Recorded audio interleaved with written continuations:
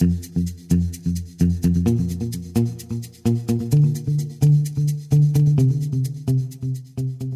fellow innovators. This is Patrick Emmons, and welcome to the Innovation and Digital Enterprise Podcast, where we interview successful visionaries and leaders, giving you an insight into how they drive and support innovation within their organizations.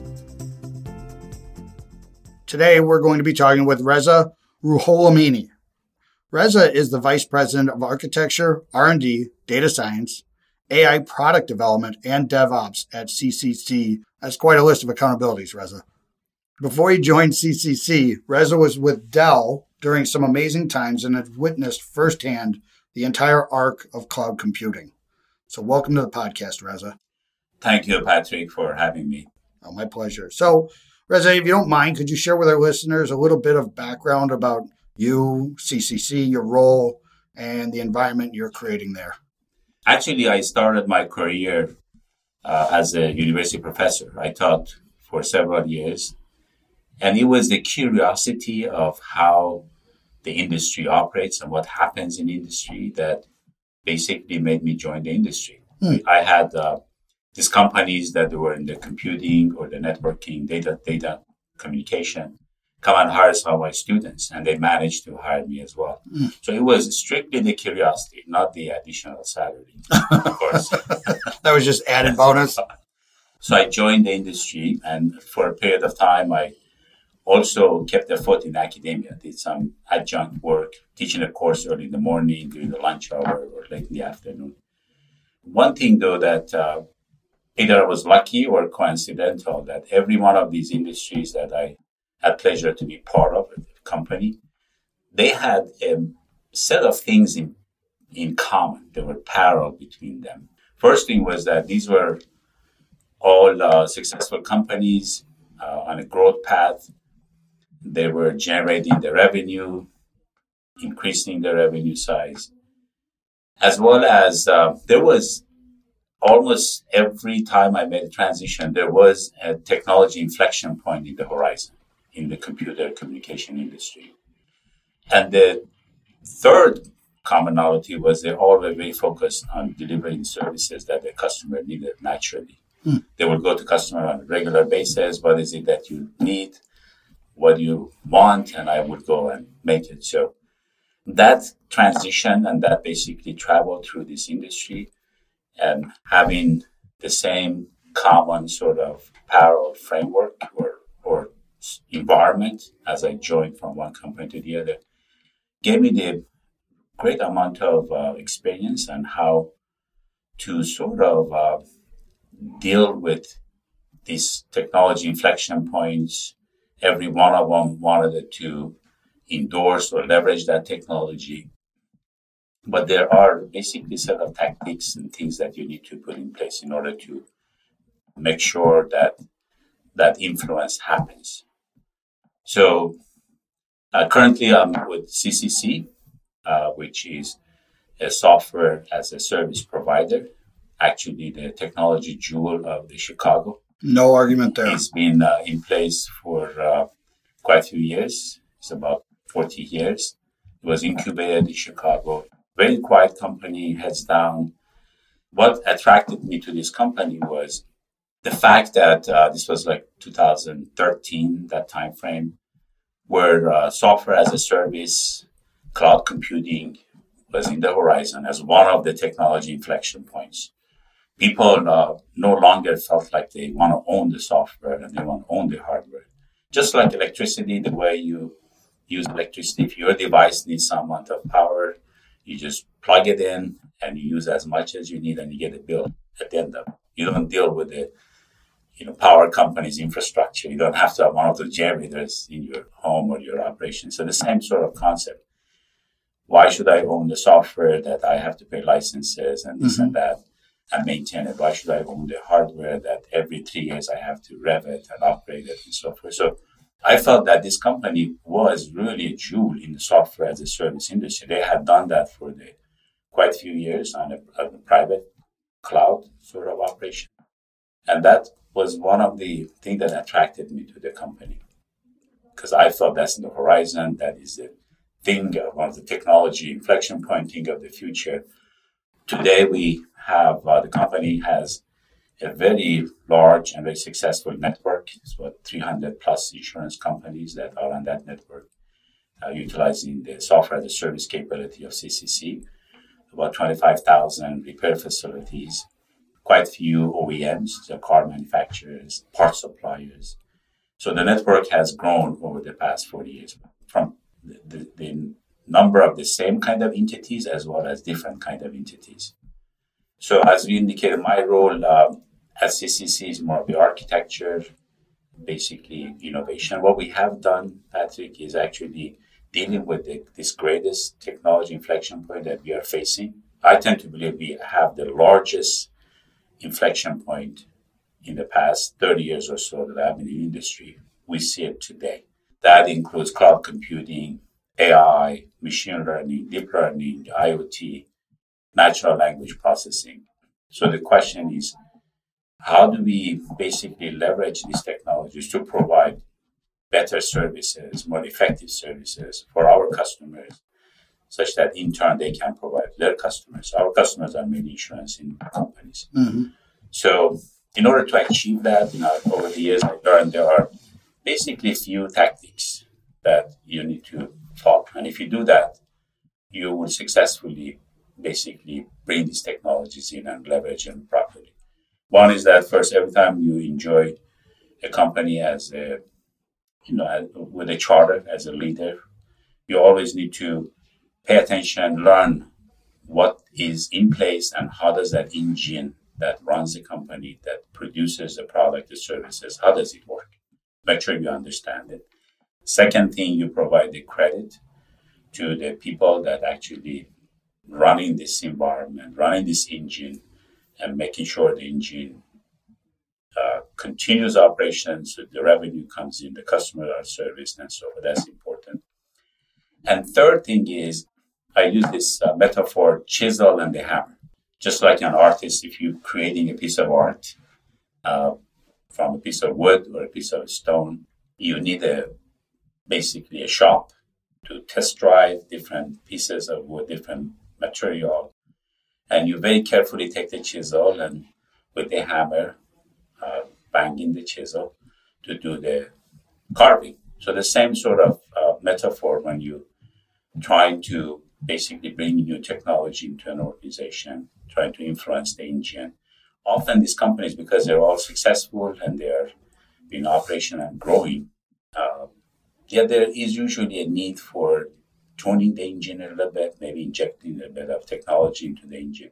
So the same concept. You take the chisel and the areas that on the engine that you could potentially benefit from a new technology, you inject it. Now that is either into the product line or it is the internal operation of the organization. So that's one thing. The other aspect is you have to have a place for you establishing and actually exercising technical relation with your company, with your customer. At the same time, you have marketing relation, you have sales relation. I fundamentally believe you have to have technical architectural relation as well. So in order to accommodate that, as well as making sure your team or your people, engineers and technical people, have an opportunity to test drive new things and actually become familiar with the new technologies, you need an environment, a laboratory. So that's one of the things that we have done. Or every one of these companies I have been, that's one of the things I do.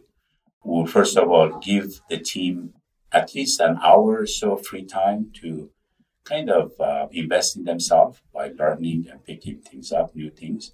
And actually, I ask them to come and actually share that finding with the rest of the organization. That way they start having a feeling of ownership of that view. Similarly, we have an environment for them that they can test drive, not only do it internally, also do it with our customers. So our customers also are facing this technology inflection point, and they are wondering, how can I use AI? How can I use machine learning? So at the same time, we are wondering where is the place for these things in our portfolio and so forth. How can I leverage them to provide better service, faster, more effective? They're also thinking along the same line. So what better than joining the forces and actually do it together? Now that way you could also benefit from having an idea, a product concept that you know that it is a customer that actually has ownership in some of that, developing some of that. So you can get in the hand of the customer much faster and quicker. So in summary, to deal with this technology inflection points, we have created within CCC basically an incubation facility, an innovation facility, small startup within the company. But with the difference that this innovation facility, this startup has great ties to the core business. In other words, people that drive the requirement for the core business and so forth, they also drive requirement on what technologies and so forth we should be looking at, what would the embodiment of this technology in the product should look like and so forth. There is checks and balances, there is budget, there is man months, there is man hours, right? So all of the attributes or all of the metrics and all of the knobs that you need to run a successful business is kind of influencing the innovation incubation as well. So that's a little bit about CCC, and that's a little bit about how we have managed to bring these new technologies in. And today, CCC is in a position that truly has revolutionized how the claim processing happens. And our focus has been what we call auto physical damage. So when your car gets in an accident and you call your insurance company, they basically use our facilities and our tool set, our know-how to basically process the claim. At the same time, we have connection with the repair facilities. We provide them shop management software, the estimation software, notification to their customers. All of that basically is part of our network, those capabilities. So now with the advent of AI, which we have injected into our process, the accuracy of the claim, the speed from the onset of the claim to the closure of the claim is much faster, much quicker. There is more automation, there is more accuracy. With our telematics sort of business or leveraging the telematics, we can actually proactively decide whether something has happened to the car. So we can make very proactive, take proactive actions by notifying the insurance company or notifying basically the services that are needed to provide the help. So you see, this is how we have leveraged these technology inflection points to really, truly change, reinvent, renovate, change the way the whole claim processing happens today.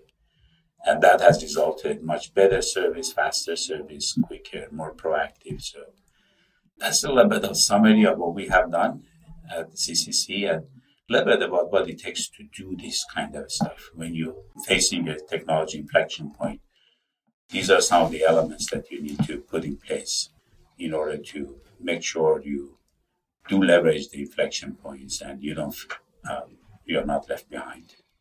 Because in the absence of not endorsing and doing these things, you could potentially, as you can imagine, could cause some bad things to happen to you. Right. So, get left behind. Right. Left behind. It's interesting. Many times when I speak with clients, they're like, well, I'm not a software company. Not really my clients, but other people in the industry, when they say, oh, we're not a software company. And my thought is always, well, then you're not going to be a company. Right? Given the horizon of events. Exactly. And they think, oh, my industry is different. And I said, cabs felt pretty comfortable about a decade ago. And if somebody wants to take over that really sexy industry, trust me, everybody's right. Got a bullseye on their back somewhere. So it's interesting with the innovation lab that you put together, right? And that environment. Some of the things that I've heard people in the roundtable and other people in the industry starting, as they're starting to create those types of environments, some of the challenges are you want that to operate like a startup, but it still has all of the controls and governance that goes along with a large organization, which kind of squelches the whole purpose. Is that something that you saw? Is that something you had to overcome, or is it just something, how do you handle with those challenges of clearly you want the business that makes money to be safe, right? And then the part where you're going to make money tomorrow, right? No, absolutely. That's a great question. I think we struck a balance all of the people that are part of the foundry, they're actually working on new stuff. But this new stuff also has a better roadmap. It's tied every new project, every new prototype or a new assessment of a new technology has a tie to one of our core businesses. The requirement for if this thing going to be turned into a product, what should that be? What line of business going to use it? What potentially customer would be interested to actually take it right off the bat and do a pilot with it? So these are examples of how we try to strike the balance between the two, the world of, incubation, not much of it, processes and sort of control and let's just go make it happen versus making sure this stuff actually generates the result that we all drive towards, which is in the hands of the customer, useful, as well as contributing to the innovation, to the revenue and the growth. So you got to strike a balance. Definitely, if you don't pay attention to one and ignore it, that's not going to be, if too much processes and so forth, just going to backfire, kills the innovation. Too much of a, free for all, just do whatever you feel like doing. Right. Because the technology, honestly, is the easiest part of the equation. Making it have an influence, make an impact, make the customers, make the organization buy into it, endorse it, and nurture it. That is the more difficult part, as you can imagine. I can. I think for those of us who survived the dot-com bust, where right. It was like, well, what value are you really providing the customer, right? Exactly. Build it and they will come is well known, right? That's right. The amount of times in 2000, I had people telling me if we build this, we're going to have to have this big infrastructure to carry all the money we're going to get. And none of those spigots ever worked. That's right. Right? The big cash spigot never showed up, That's true. So you really have to, again, the chisel and the hammer, right? You got to do better of each very carefully.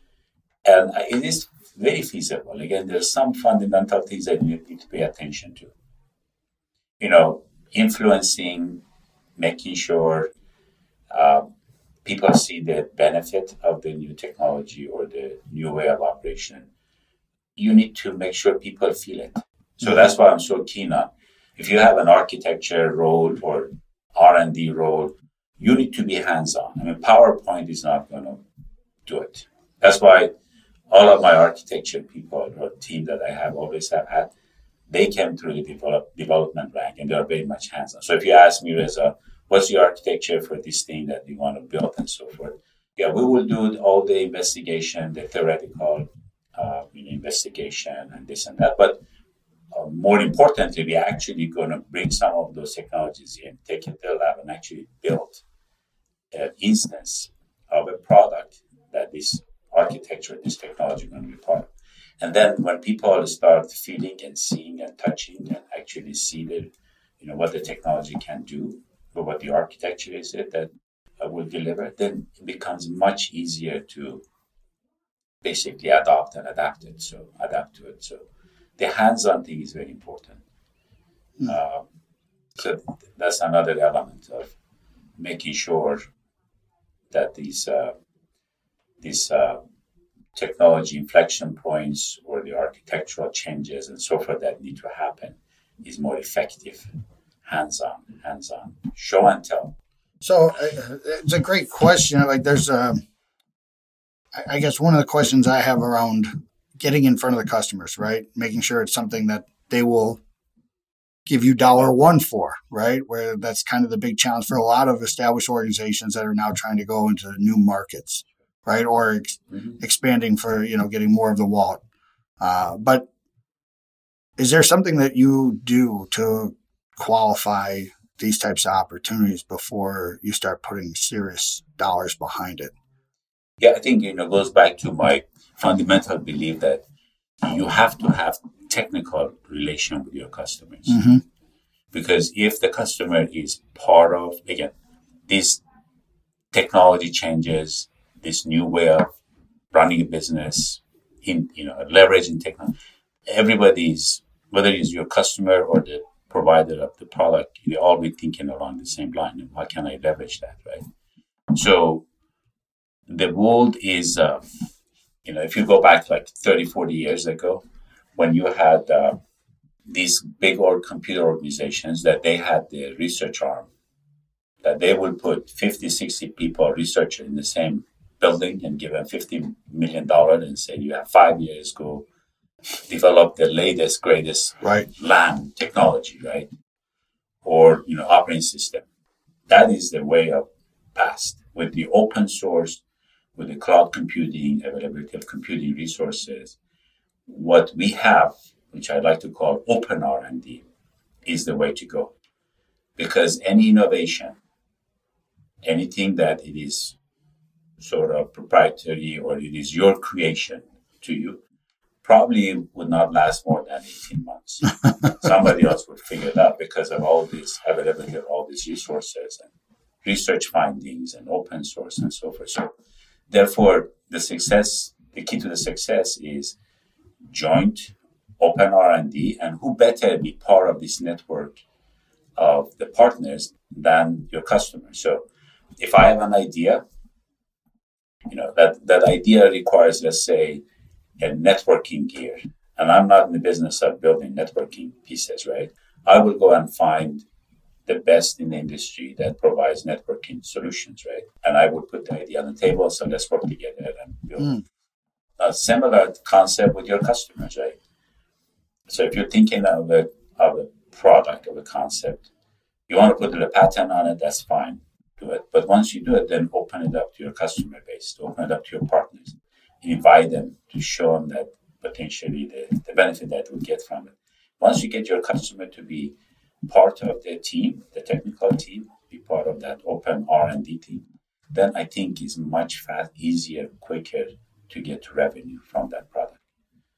That's something that I fundamentally believe that, these days, collaboration and joint development is the way to go, especially with your customers.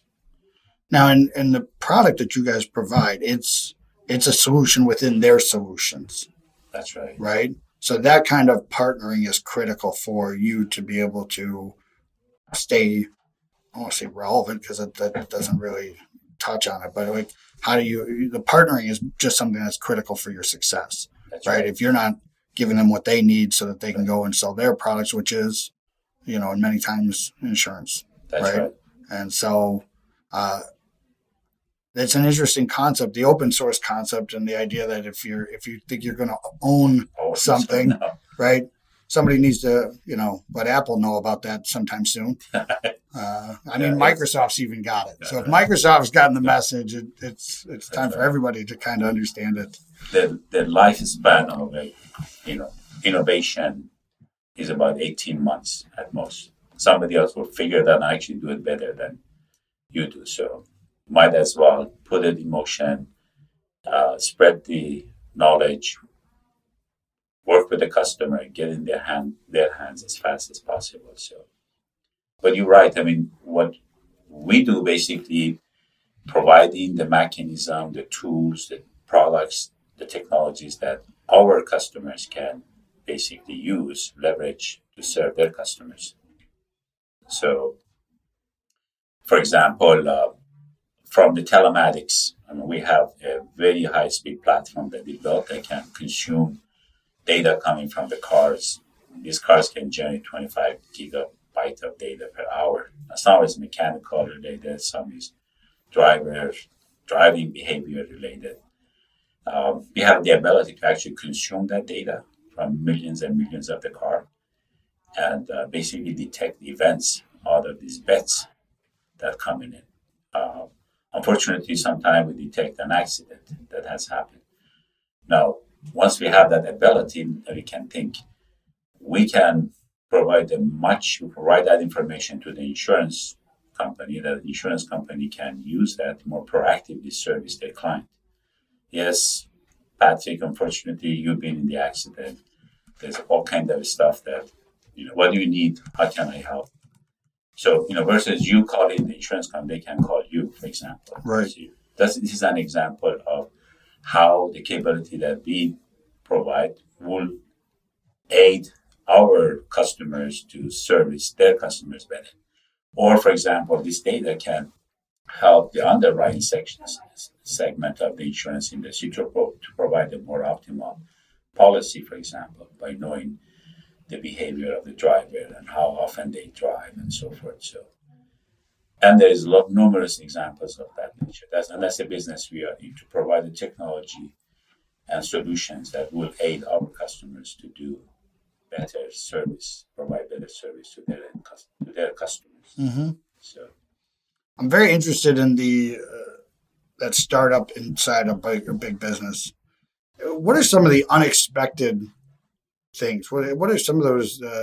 You go into things Sure. with like, I think this is going to happen, Yeah. and then there's always those ancillary learnings. Is there something that happened that about the culture, or like how that group operated, or anything like that?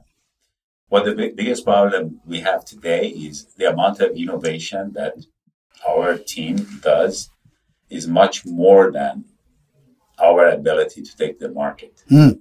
We have so much innovation but ability, you can't just throw innovation on the market. They got to be, customers got to be receptive. They got to feel comfortable. Most of the stuff our approach is to put it out as a assistant to what our customers do today and the way they do it. So incrementally, they feel more comfortable and so forth. So that's one of the issues. From a technical perspective, the engineers, I have this great thing produced and I can demonstrate that it works and so forth. So why isn't it in the product yet? Right. So there is that balance between, creating the speed by which you create intellectual innovations and the speed by which you can take the product into. So that's one of the challenges we have. But in general, as I said, if you establish a culture that within the innovation or the incubator, such that there is dollar and cents, there is customers involved, there is checks and bounds, and there is technology, and there is innovation, right? There is prototyping and playing with the technology, tinkering with the technology, You have to have all of that combined. Once you do, then these kind of the operation becomes more effective, more fruitful. And some of the issues that you see, companies, almost everybody has an innovation sort of organization, innovation lab, but often they do not produce the result that they should because some of these metrics, some of these checks and bounds are not there. So I think there is a balance that we can establish. Well, I think you touch on if you're getting the results where you have too many, because there's an article, and I think it was Fortune magazine just a week or two ago, that you're right. There's many organizations that have what they're labeling innovation theater, right? Exactly. Not actually producing things, That's but right.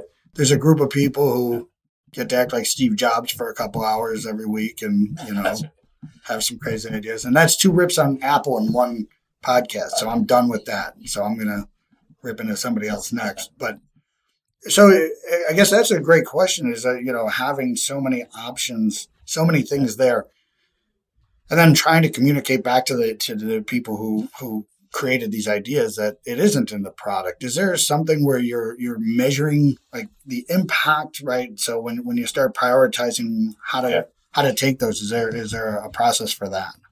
Yeah, exactly. I think because every project that happens in the innovation center, we call this, by the way, Innovation Foundry. Okay. It's really incubator within our, is tied to a line of business.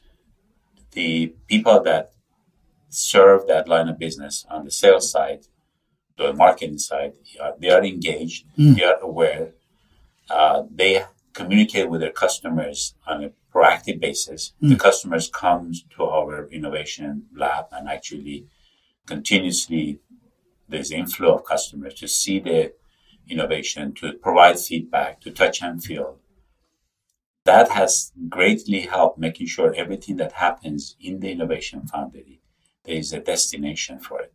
We just don't do innovation for the sake of innovation. Every new idea and so forth that is being incubated and actually worked on, improved, has market receptivity, has a customer base that is waiting for it. Interesting. And it's because of this, two-way communication with the customers, with the account teams, with the salespeople, and their visit of their customers with their lab and so forth. So that's very important. And once the stuff is to some level of maturity out of the foundry, it is actually in the hand of at least 2 or 3 customers. That's great. And you can imagine, if one customer says, yeah, I like it, I'm using it, right? The other ones will follow. Oh, yeah. And there's nothing more important than somebody that is in the same line of business actually endorses or actually benefits from something. Everybody else wants it as well. So it does make me wonder about, you touch on like that locality of like these people are responsive to a business line, right? So they understand the customer, they understand the product, they understand that whole, value stream. When you're looking at people to put into the foundry, because I could imagine there's a lot of people who would like to participate in that is kind of something they've been looking for in their careers. You mean internal? Yeah, internally. So resources who want to join. Exactly. Are you when you're looking at who to bring onto that team? Are there different characteristics? That's a great question, Patrick. We also have this notion of center of excellence. I mean, let's say I bring in the AI technology and into the foundry, and we produce series of products based on AI and so forth, right? Definitely, we have the vision that we want to make sure AI everywhere, not only in this product or this product line or that product, but all of the product lines, even to be used internally to run our operation. I mean, they are AI. That's our actually vision, AI everywhere. So the idea is, once you bring your technology into the foundry, after a while, once you have incubated it, you have embedded into a product, or say it's a product, and it is successful, then you basically have created what I call center of excellence. And then the time becomes to have other functions within the company or other segment them to benefit from that center of excellence. And that is where you could do swapping in and out of the basically experts, like from the foundry into the line of business or from the line of business into the foundry, that center of excellence. That's how you sort of propagate, you expand the knowledge and the know-how into the rest of the organization. And that's one of the attributes or one of the elements of our foundry, by rotating people in and out. Once there is that center of excellence thing created, right? You with me, because all these as these companies grow and technology, especially some of the technology like AI, is pretty complex because it requires framework selection, it requires tools. To do it right, you have to have automation, this and that. There got to be a level of central operation. You cannot empower everyone in the organization to go do AI, because then you have a massive number of frameworks, a massive number of tools, and then things don't operate well together. Right? So you need to maintain that center of excellence, information clearance house, an ability or the way to basically inject that knowledge, that know-how to the rest of the organization. And one way to do that is rotating people in and out of the foundry. Yeah, the other challenge when you go the free-for-all, besides the Tower of Babel situation of everybody's doing different things, there's so much relearning, right? That's right. You're painting the same wall hundreds, if not thousands of times, where it's like, this is not meaningful behaviors, right? That's right. It's just a lot of wasted time and effort. And so exactly. So you have to really be careful, because in general, when you are small and very, startup-ish, you do anything, you empower everyone to go make revenue, right? Do whatever it takes, right? Right. But when you are a successful company and you are growing, you need to have some level of centralization. That's great. Otherwise, it's just not going to be as effective. Cost-wise and performance-wise and interoperability-wise, right? And it's one of the things I've always wondered, because one of my first companies, I tried to do a little bit of Kaizen, where I said, hey, we had the box, right, where people could buy ideas in. I didn't get a lot. And then one of the ideas I got involved a waffle maker.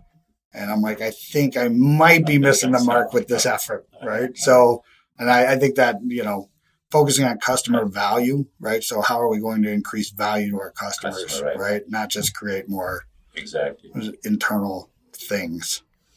My theme is that we don't do technology for the sake of technology. We do it for the sake of delivering better service to our customers. So that is every one of our engineer has that in mind. Yeah. It's just, it's the coolest thing, but that doesn't mean that, technically it's the coolest thing, but that doesn't mean it's useful. So it's only useful if it's going to bring some benefit to the customers. That's right. And it's so interesting. So much of that value stream, lean manufacturing still comes back to, right? What did the customer request to? How did we get they were able to pull value from this effort? But I also believe, Patrick, that we have to be pushing more versus pulling into our customer base. Like they do welcome that. I mean, traditionally, companies have done the right thing, going to their customer on a monthly basis, quarterly basis. What do you need, Mr. Customer? What can I do for you? Right. That's okay. But I think more important, when you're facing this technology inflection point, you need to push a little bit more. You need to go to a customer on a regular basis. Say, here, Mr. Customer, this technology, see what I can do for you. I have done a little bit of prototyping, implementation. This product, we're injecting this technology into this service or this product. It does have this benefit for you. So a little bit of pushing is also required. That's great. The famous Henry Ford quote, if I gave the customer what they want, I would have built a faster horse. Right? So, exactly. But that's at that highest level of innovation of not just giving them what they asked for, but things that they didn't know could even be true. Exactly. And I think to your point is like with the technology that exists today, I mean, if you just think about a decade ago where large companies had so much dominance because they had access to software that other people just couldn't afford when enterprise level database was $100,000 and now you can rent it by the second, right? And not have to pay for somebody to manage, maintain, right? All that stuff is just, it's so empowering. Exactly. So it does create a lot of opportunities for everybody, but only I think you're absolutely right. We're at a very big point where you look at, the FANGs of the world, right? Facebook, Amazon, where they're taking dominance over everyone else. And if people aren't going to make that transition to a very software-centric life, that's right. It's going to be a short story at some point. Exactly. That's one of the reasons that I basically joined the CCC from my prior work at Dell because of the software as a service. And I felt that software services is going to make up that big technology inflection point. Yeah, and definitely. Certainly that's the case. Well, I appreciate you coming on the show. It's always a pleasure. Pleasure. No, yeah, I love your perspective and your experiences. Aside from obviously traveling the Midwest for an education through U of I, then Wisconsin, and Minnesota. I don't know if you were just trying to get to North Dakota or not, but really too tired. Got too cold. Right? It's like, all right, this is it. Minnesota's my last stop. But I just want to say thank you for talking with us, taking the time. We really appreciate it. My pleasure, Patrick. Thank you for having me. And I also wanted to thank our listeners. We really appreciate everyone taking the time to join us and listen. And if you'd like to receive new episodes as they're published, you can subscribe by visiting our website at dragonspears.com/podcast or find us on iTunes, Spotify, or wherever you get your podcasts. This episode was sponsored by Dragon Spears and produced by Dante32.